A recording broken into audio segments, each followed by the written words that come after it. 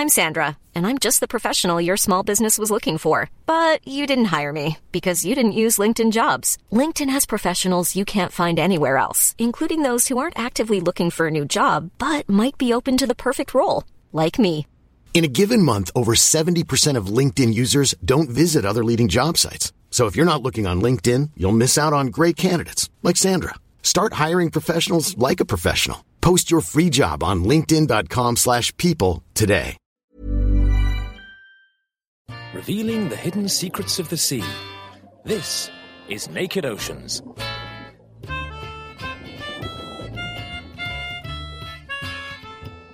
This month on Naked Oceans, we're looking into some of the ways we trade the oceans. We'll be giving our pick of some of the top marine species that are bought and sold across the world, including coral jewellery, sea cucumbers, and even luxury fish lips. And we'll find out what impact this is all having on ocean life. I'll be calling in on an aquarium that breeds seahorses and find out how you go about mailing these delicate fish around the world. We put it in a bag of water, 1/3 really clean water, 2/3 pure oxygen.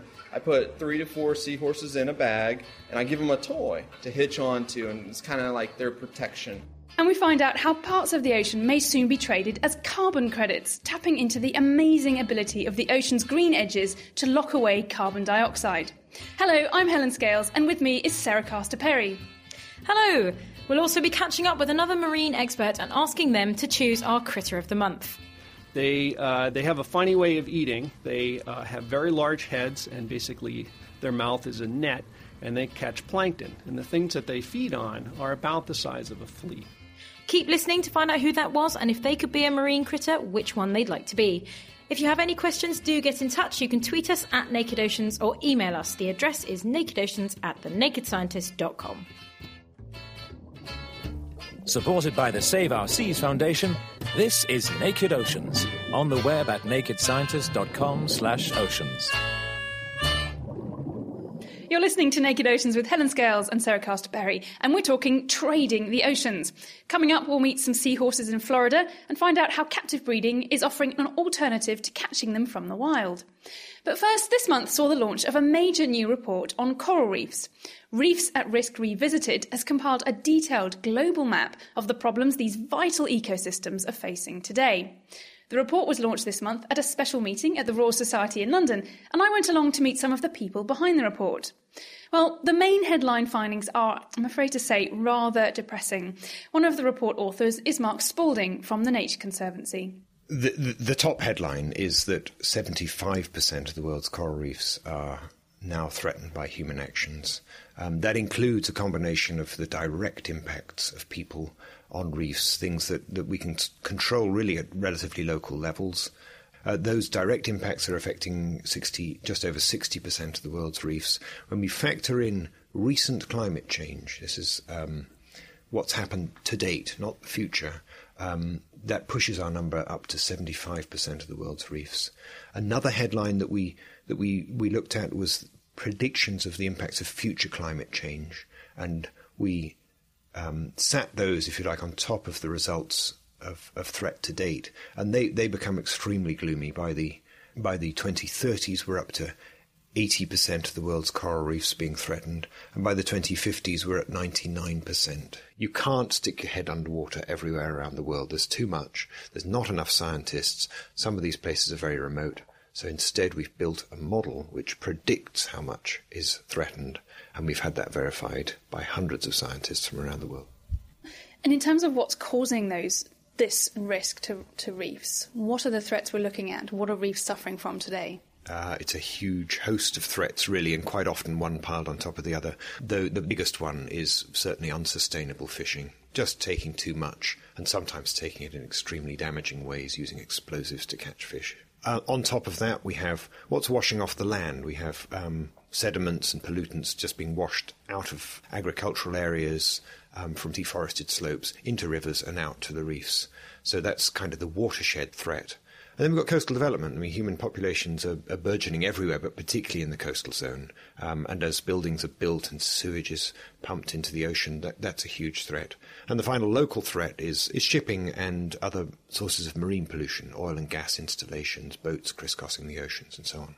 And sadly, what we've added to that already, that sort of long litany of threat, is the issue of changing climate, changing oceanography. And talking about reefs at risk, what does that really mean? Are we talking that the reefs that are at risk aren't going to be here in a number of years' time? How do we sort of get a handle on what that actually means in the real world? We need to remember this is a model. We're trying to predict the condition, and if you stuck your head under the water in many of these places, you'd see different things. In some cases, it is a measure of things already declining, but in all cases, it's a measure of a potential for decline that could be any day now. I mean, the pressures are immense. Mark Spalding there, introducing the key points raised by the Reefs at Risk Revisited report about the threats facing coral reefs today. Well, this new report follows on from a previous Reefs at Risk report that originally took on the challenge of painting a global picture of coral reef threats. Christian Telecki chaired the Reefs at Risk Revisited launch, and I spoke to him about how the whole thing got started. Reefs at Risk started in 1996, 1997, when a number of scientists got together and were concerned that they weren't having enough information about all the things that were happening around the world on coral reefs. So they got together and thought, let's put this analysis together and we'll do a quick assessment of the entire world's reefs and are they at threat based on these different levels of threat indicators. And that came up with some really useful statistics, and it actually boiled it down to these 2 or 3 key statistics that were cited over and over again. And we know that it's been cited over 400 times in the scientific literature, but it's been cited thousands and thousands of times. And I remember seeing this constantly being recycled in the press, in the media, about these statistics. And so really it was in thinking in my previous job as the director of the International Coral Reef Action Network, that this was a great opportunity to revisit these statistics and update them, because a lot has changed, both in the ecosystems, in the climate, and at the political level. And so it was really important to go back and have a look at this, but also not only compare the statistics, but revisit some new nuances about social vulnerability, climate change, ocean acidification, these key threats to importance of coral reefs. So it really was the Revisited that we thought that this would make a really interesting story to revisit these old statistics. And I assume that generally, am I right, that the changing picture since 98 is one that's generally worse? Sure, I think there's been a general net decline in reef health. There's no doubt about that. I mean, you don't have to be a rocket scientist to go out and look and see that there's an impact. I think the message is that it's not a straightforward story. I remember when we did work in the Seychelles in 1998 during the peak of the bleaching event, we went out and surveyed the southern Seychelles, and we actually found that there was a lot of heterogeneity and mixed responses in terms of the bleaching event. You had some reefs that bleached and some that didn't. Some died, some didn't. And in fact, that told a very interesting story, because when we came back, the big story was all reefs were dying in the Indian Ocean. Well, that wasn't actually true. So I think what this report highlights is that there are pockets and areas that are resilient for one reason or another.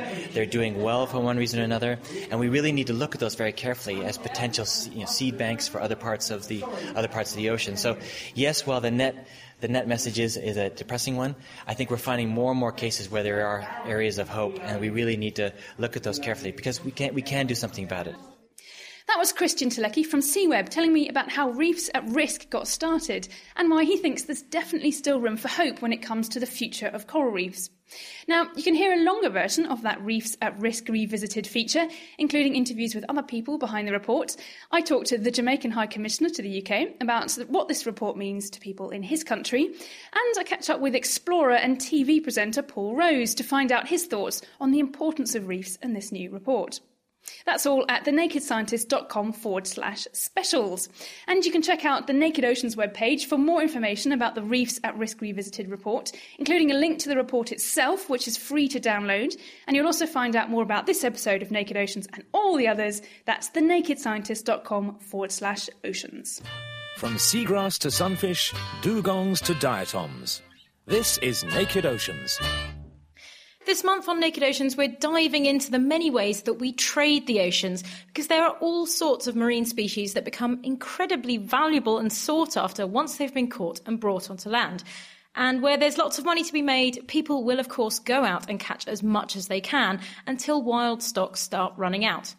We thought we'd give you a bit of a rundown of some of the highest price tags in the oceans. So, Helen, what have we got to start off with? Well, a lot of the top-priced ocean wildlife is, as you might guess, stuff that we eat. And some of it is really quite weird. I did my PhD on a giant denizen of coral reefs called the humphead wrasse. And yes, the adult males do have big bumps on the heads. Some people say that they're ugly, but I happen to think that they're really very beautiful. And in Asia, they are something of a delicacy. They feature in restaurants lined with aquarium tanks packed full of live fish so that diners can pick out the fish they want to eat just moments after it's been whisked out of a tank. One of the big problems is that many large reef fish, like humphead wrasse, are caught using cyanide. Divers swim down, squirt just enough cyanide to stun a target fish, and then they bring it back up to the surface and hope that it revives.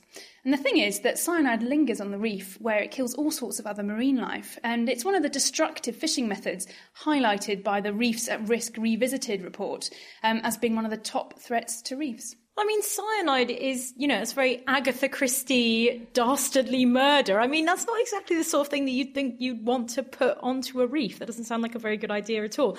I mean, I know you worked on them, but have you ever tried eating humphead wrasse? Are they nice? Do they taste good? Well, actually, no, I haven't tried them. I always said that I wouldn't pay my own money to buy one because that just felt wrong. But if someone offered it, then I would give it a go. But that never happened. So no, I haven't tried them. I heard they, obviously people do like them. And the ultimate luxury, which is really weird, I think, is a plate of their lips. They sell for hundreds of dollars. The males, these huge males, because they change sex, they start life as females, become males as they get bigger, and they have these enormous lips. And people like to eat their lips. Weird. Very gross, I think. But there's another luxury seafood with a really high price tag that I have tried, and that's sea cucumbers, those tubular relatives of starfish. Well, funnily enough, because I have actually tried sea urchins, which are another relative of the sea cucumber, and I tried them in Japan, and they were very strange. I'm not sure I'd really like to eat sea cucumbers, though, because, well, they're sort of tubular and brown, and they don't really look like something you'd really want to eat. Well, yeah, actually, I've seen them being prepared as well. They're being fished out, and then you have to boil them for hours to break down the kind of tough walls inside them and smoke them and dry them. And they do look pretty disgusting by the time they're done. And then I ate them, actually, when I was at a Chinese banquet in Malaysia. And before I could say no, someone had loaded my plate full of these slimy lumps. And I have to say they were really quite hard to chew and swallow. It's disgusting. They don't really taste of anything, though. It's just that texture. So I certainly, personally, couldn't imagine why you'd want to eat echinoderms. But they are considered quite the delicacy. And a growing number of people around the world think they're fantastic. And the sea cucumbers are one of those foods that's supposed to be very good for you. They've even made anti-wrinkle creams out of them, and some people think they're an aphrodisiac. So are they quite an expensive thing to buy then? Yeah, so supposedly the most expensive soup in the world is something called Buddha Jumps Over the Wall, and that contains various ingredients from the sea, including sea cucumber and shark's fin, and the story goes that it smells so good that it would even tempt a vegetarian Buddhist monk to jump over the monastery wall to try some. That sounds actually really disgusting. I'm not convinced by that. Not to mention the fact that it would be really bad for all the species that are involved. Obviously, I mean, people eating all this stuff and it being really popular, and then obviously the use for anti-wrinkle creams or, it's great for you. I mean, is that causing problems for them in the wild? Well, yeah, the problem is, as you can imagine, that catching a sea cucumber is very easy. You don't have to do much more than actually just swim down and grab it off the seabed or, dredge them up. And what we've seen over the past few decades, as there's been this increasing demand for sea cucumbers, is a kind of boom and bust with fisheries opening up in new areas, fishermen cleaning out all they can find and then moving on to the next place. So we've got this global trade kind of marching around the world, hoovering up sea cucumbers as it goes. But to be honest, we can find some good news in all this, which is that we are becoming more aware of what's going on, and people are starting to talk about putting in measures to help protect sea cucumbers, because they are, like we said, they're hardly the most lovable of invertebrates. But there are even a few marine reserves being set up specifically for sea cucumbers, including the Lau Lau Sea Cucumber Sanctuary in the Northern Mariana Islands in the Pacific. And you can check that out at the Protected Planet website that we mentioned on Naked Oceans a couple of months ago. And we'll put a link to that on our website. So obviously there's a bunch of high-priced marine species that aren't doing very well in the wild because the demand for them is increasing. So things like sharks caught for their fins, you've got the bluefin tuna that are sold for huge amounts of money in Japan to make sushi, and oysters as well, which we talked about on Naked Oceans last month. But it's not just about the things that we eat that get traded, is it? No, absolutely. There's also lots of stuff we'll pay top dollar for because they look pretty. Obviously, pearls. They're one of the most ancient jewels, and they come from the oceans. They do come from freshwater pearls as well, but there are marine ones like the fabled black Tahitian pearls. And like we say, with the decline in oysters around the world, wild pearls are extremely rare and amazingly expensive these days. And there's another gemstone that grows in the sea, and that's coral. Since ancient times, people have made jewellery and ornaments out of red, pink and black coral. And these aren't the sort of corals that build reefs in shallow waters, but they live in deep sea and they grow in these branching sort of tree-like skeletons made from really dense calcium carbonate that you can cut and polish, and it really does look quite beautiful. And those are the ones that get their Latin name from Medusa, the snake-haired Gorgon in Greek myths, aren't they? Yeah, exactly. The story goes that her blood dropped into the sea and turned some seaweed into coral, and so there's a big group of corals called the Gorgonians. But these days, many deep-sea corals are being overexploited in many parts of the sea, and conservationists are urging people not to buy and wear coral anymore. And there are also efforts underway to have them listed on CITES, that's the Convention on Trade in Endangered Species, and that would help to regulate and monitor the trade. But really, I think what this comes down to is a lot about us as potential customers and consumers, and we're the people who we can buy and we can decide what to eat or what to wear. And, and if we don't agree with exploiting corals or sea cucumbers or whatever, then we can make our say by not buying them. Yeah, I think there definitely is a big role for consumer people pressure to play, pressuring supermarkets and retailers of things like fish or things like coral jewelry and things, not buying specific things or calling for, right, we want regulation, we want the fish that you sell to be regulated by the Marine Stewardship Council, or we want to make sure it's caught safely and caught in a sustainable way. So I think definitely consumer pressure is going to play a big role in the future of that. Well, you can find out more about corals, sea cucumbers, humphead wrasse and many more traded ocean species at our website. That's thenakedscientist.com/oceans. Making waves about the underwater world. This is Naked Oceans. You're listening to Naked Oceans with Sarah Castor-Perry and Helen Scales, and this month we're talking all about trading the oceans. Well, buying and selling things that we find in the oceans isn't all about food and jewellery, and it doesn't actually necessarily have to be a bad thing for marine life. Finding value in marine species and ecosystems can sometimes help to create incentives to protect them. Around the world, efforts are underway to protect vital habitats that fringe the edges of the oceans, so mangroves, wetlands, seagrasses and so on, by capitalising on their ability to lock up carbon. We're getting used to the idea of trading forests for their carbon on land, but now there are hopes for an emerging market in blue carbon. To find out more, Helen chatted with John Bruno from the University of North Carolina at Chapel Hill. Blue carbon is what scientists call coastal vegetation, including mangroves, salt marsh grasses, and seagrasses. And all three types of coastal vegetation are wonderful at sequestering carbon dioxide. So that is pulling carbon dioxide out of the atmosphere simply through photosynthesis. They turn it into organic carbon, and they essentially move it down into their roots. Now, unlike terrestrial plants, these three types of communities accrete vertically. So they grow up vertically, sometimes at really high rates, like a centimeter or so a year. And so as they grow vertically, they just store more and more carbon dioxide that's been transformed into organic carbon below them. And they can do that for centuries or even much, much longer. And because they're in salt water, that carbon is not exposed to air, so it doesn't get broken down by bacteria and respired back into the atmosphere.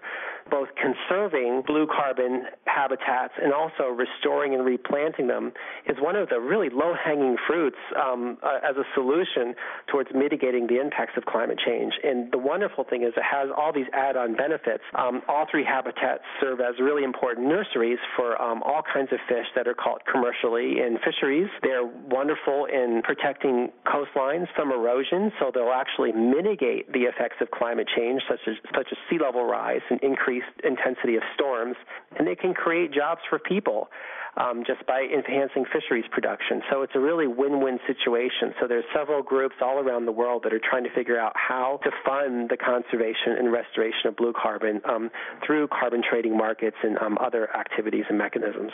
Because these habitats are in quite big trouble already, aren't they? We're losing them at a really astonishing rate. Yeah, so the estimates are somewhere between 1% and 5% per year for each of these habitat types, and that's substantially higher, probably 2 to 4 times higher than we're losing tropical rainforest at. So we're losing them really quickly. And in the case of mangroves, it's primarily due to clearing for shrimp farms primarily, but in some cases also other types of development, putting up condominiums or, resort areas. For seagrass, the main driver of loss seems to be water quality, so sediment pollution, sedimentation from terrestrial development, and also eutrophication, so the pollution by nutrients seems to be killing off seagrasses. And salt marshes, it's really, again, about land development, so people putting up seawalls in front of the marsh to protect their property, or marshes being wiped out for development. They suffer a bit from a charisma gap, don't they, these habitats? We don't really hear much about them, and yet they're really important. Are they as important as rainforests in terms of how much carbon they can lock away, or, other sources of carbon sinks? They're almost as important as rainforests in terms of the actual rate of sequestering carbon. So, of course, there's many times more area coverage of rainforests on the planet, but these blue carbon habitats sequester carbon about 100 times faster than rainforests or other types of forests do. So in terms of playing that role, it's about a 1-to-1, so both types of habitats play the same role. But you can conserve or restore 1/100th of the area of a blue carbon habitat and get the same result in terms of carbon sequestration and storage. And where would you say we're at with blue carbon right now? Is this something that we're going to really need to work hard at, or are we already catching on to this idea? I think at least in the scientific community and the NGO kind of development conservation community, there's been much more awareness of it just in the last 6 or 8 months. So the UNEP released a really fantastic report just before the Copenhagen conference, and there's several working groups being put together by Conservation International and the UN and a couple of other groups. So there seems to be headway going on.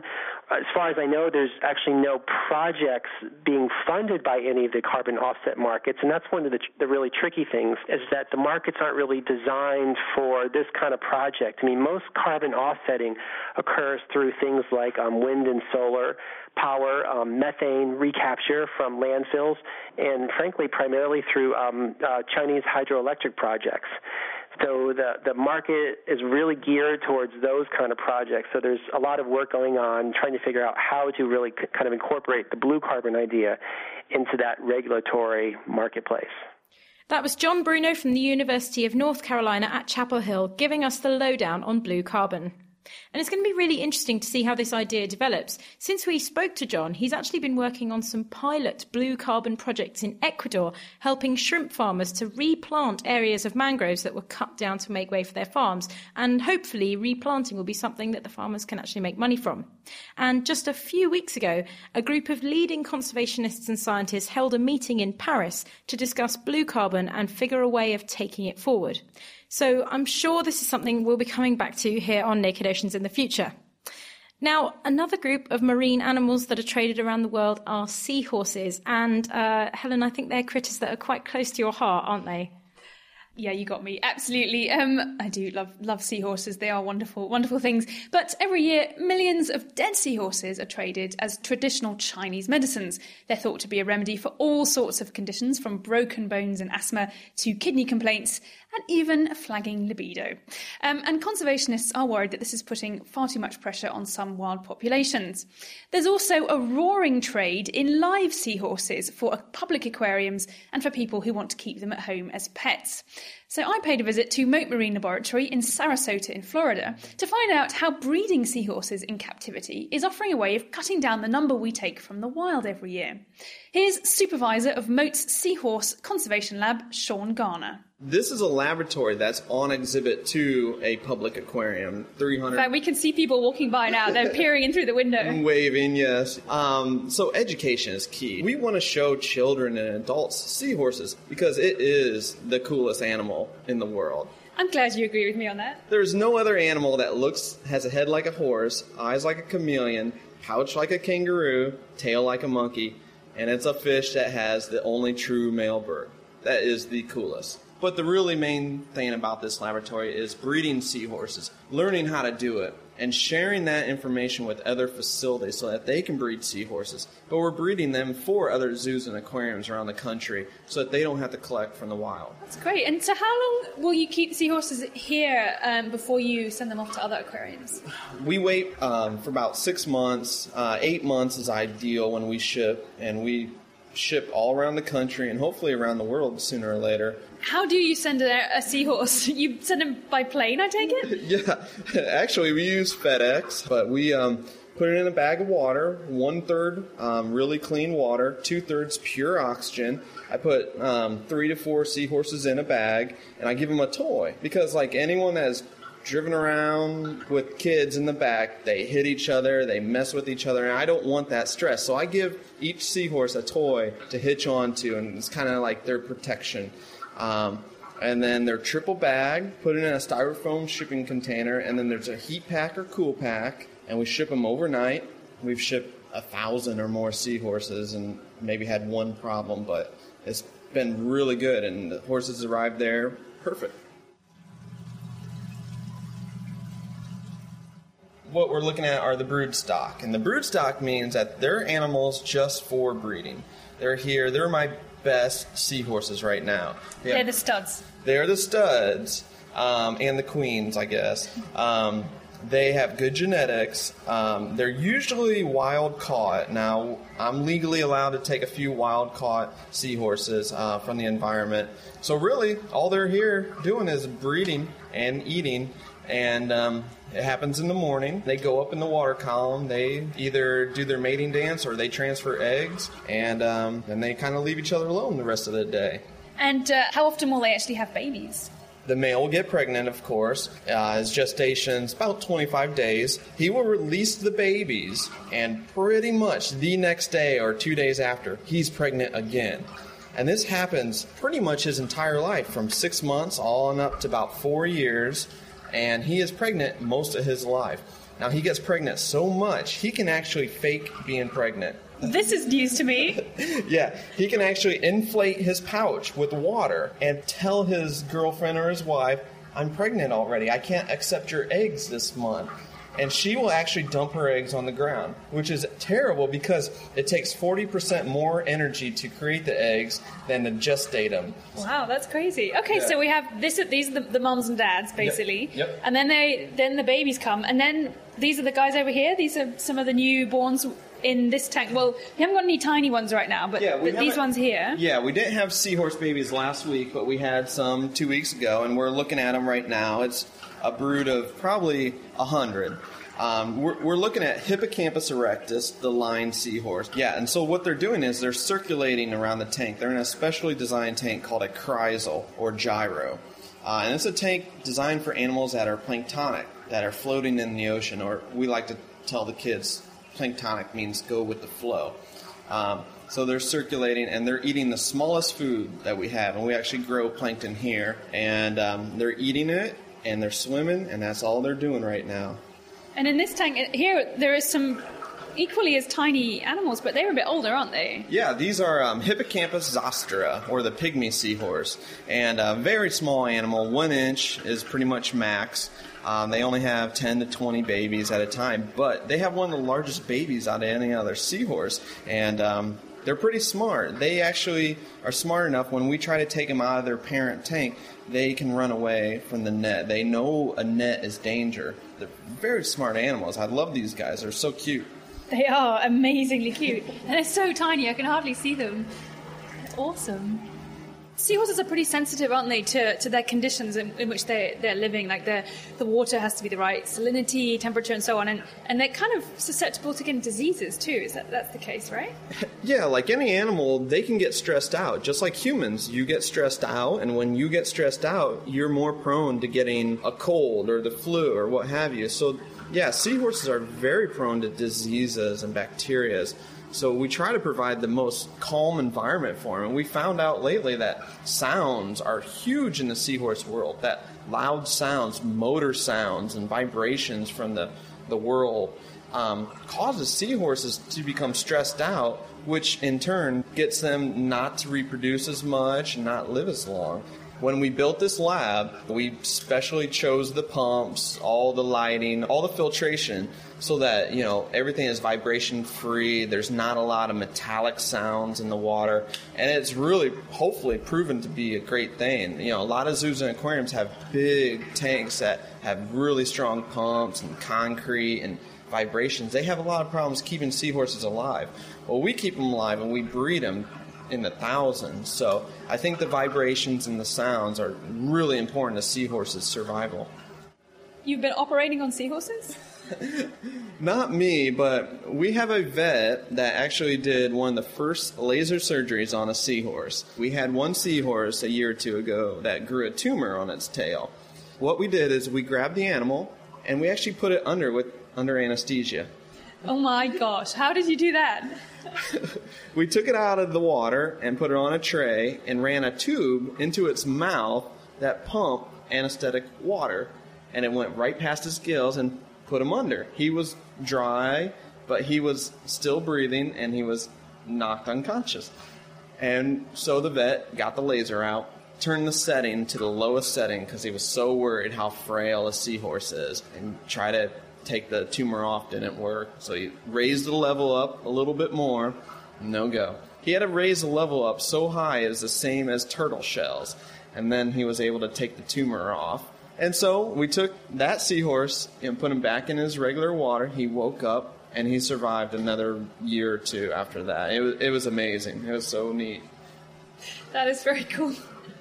Seahorse Hospital, here we are. Yeah, we'll do anything to keep them alive. It's important.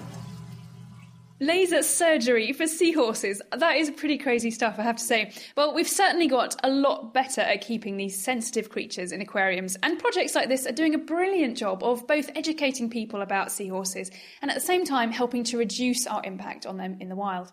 That was seahorse keeping guru Sean Garner at the Mote Marine Laboratory in Florida.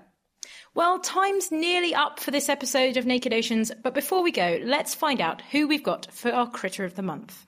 My name is Mark Baumgartner. I work at the Woods Hole Oceanographic Institution in Massachusetts, and I am a biological oceanographer. And if I were a critter, a marine critter, I would be a North Atlantic right whale. The reason I would be a North Atlantic right whale is because I like to eat.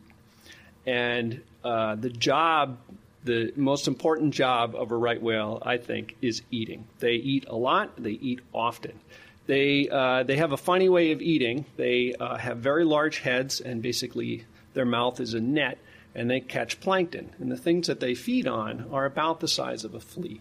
And so they need to eat a lot. They, in fact, we estimate, have to eat 1 to 2 billion of these creatures every day. These creatures are called copepods. They're little crustaceans, a lot like a crab or a lobster, but much, much, much smaller, size of a flea. So to put that in terms that we can understand, that's about 3,000 Big Macs every day, or the weight equivalent of a Volkswagen Beetle in food every single day. So I like to eat, right whales like to eat, that's great. In the ocean, it's eating or it's being eaten. And size has a lot to do with whether you're going to get eaten or not. And for the whales, they have very few predators because they're very large. And so as a whale, you would be less prone to being eaten by anything, but you'd get to eat all the time. So that's not to say that right whales don't have problems. They have some serious conservation issues in the North Atlantic. They tend to get hit by ships and get entangled in fishing gear. And because their population is so seriously endangered, there's only about 400 right whales in the North Atlantic. this is a big problem for them. Just losing one or two animals from the population, particularly females, is a big problem. So life is not all fun and games for right whales. They have these interactions with humans that tend to be not so good for them. But there's a lot of work being done on that front. And there's a lot of goodwill on the part of the shipping industry and the fishing industry. It's pretty clear that there is a problem, and people really want to solve the problem. There's a lot of good people, both scientists, government scientists, policymakers, and people from the industry that want to improve the prospects of North Atlantic right whales. And there's been a lot of good work done, including moving shipping lanes and changes to fishing practices. So I think the outlook for right whales is actually quite good. The population has increased over the last decade. When I started studying right whales, they used to say there's probably only about 300 whales, and now there are 400 whales, which has given me a lot of hope for the species. That was Mark Baumgartner from the Woods Hole Oceanographic Institution in Massachusetts, introducing us to the extremely rare and, by the sounds of it, extremely hungry North Atlantic right whales. You can check out lots more marine critters at our website. That's thenakedscientist.com/oceans. Well, that's it for this month's Naked Oceans. A huge thank you to Mark Spalding, Christian Tulecki, Sean Garner, John Bruno and Mark Baumgartner. Tune in next time when we'll be diving beneath the waves again for more news and chat.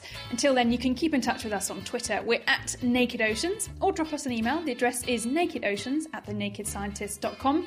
And you'll find more info on this show and all the others at thenakedscientist.com/oceans. Thanks for listening. Catch you next time. Naked Oceans is produced by The Naked Scientists and supported by the Save Our Seas Foundation. For more information, look them up online at saveourseas.com.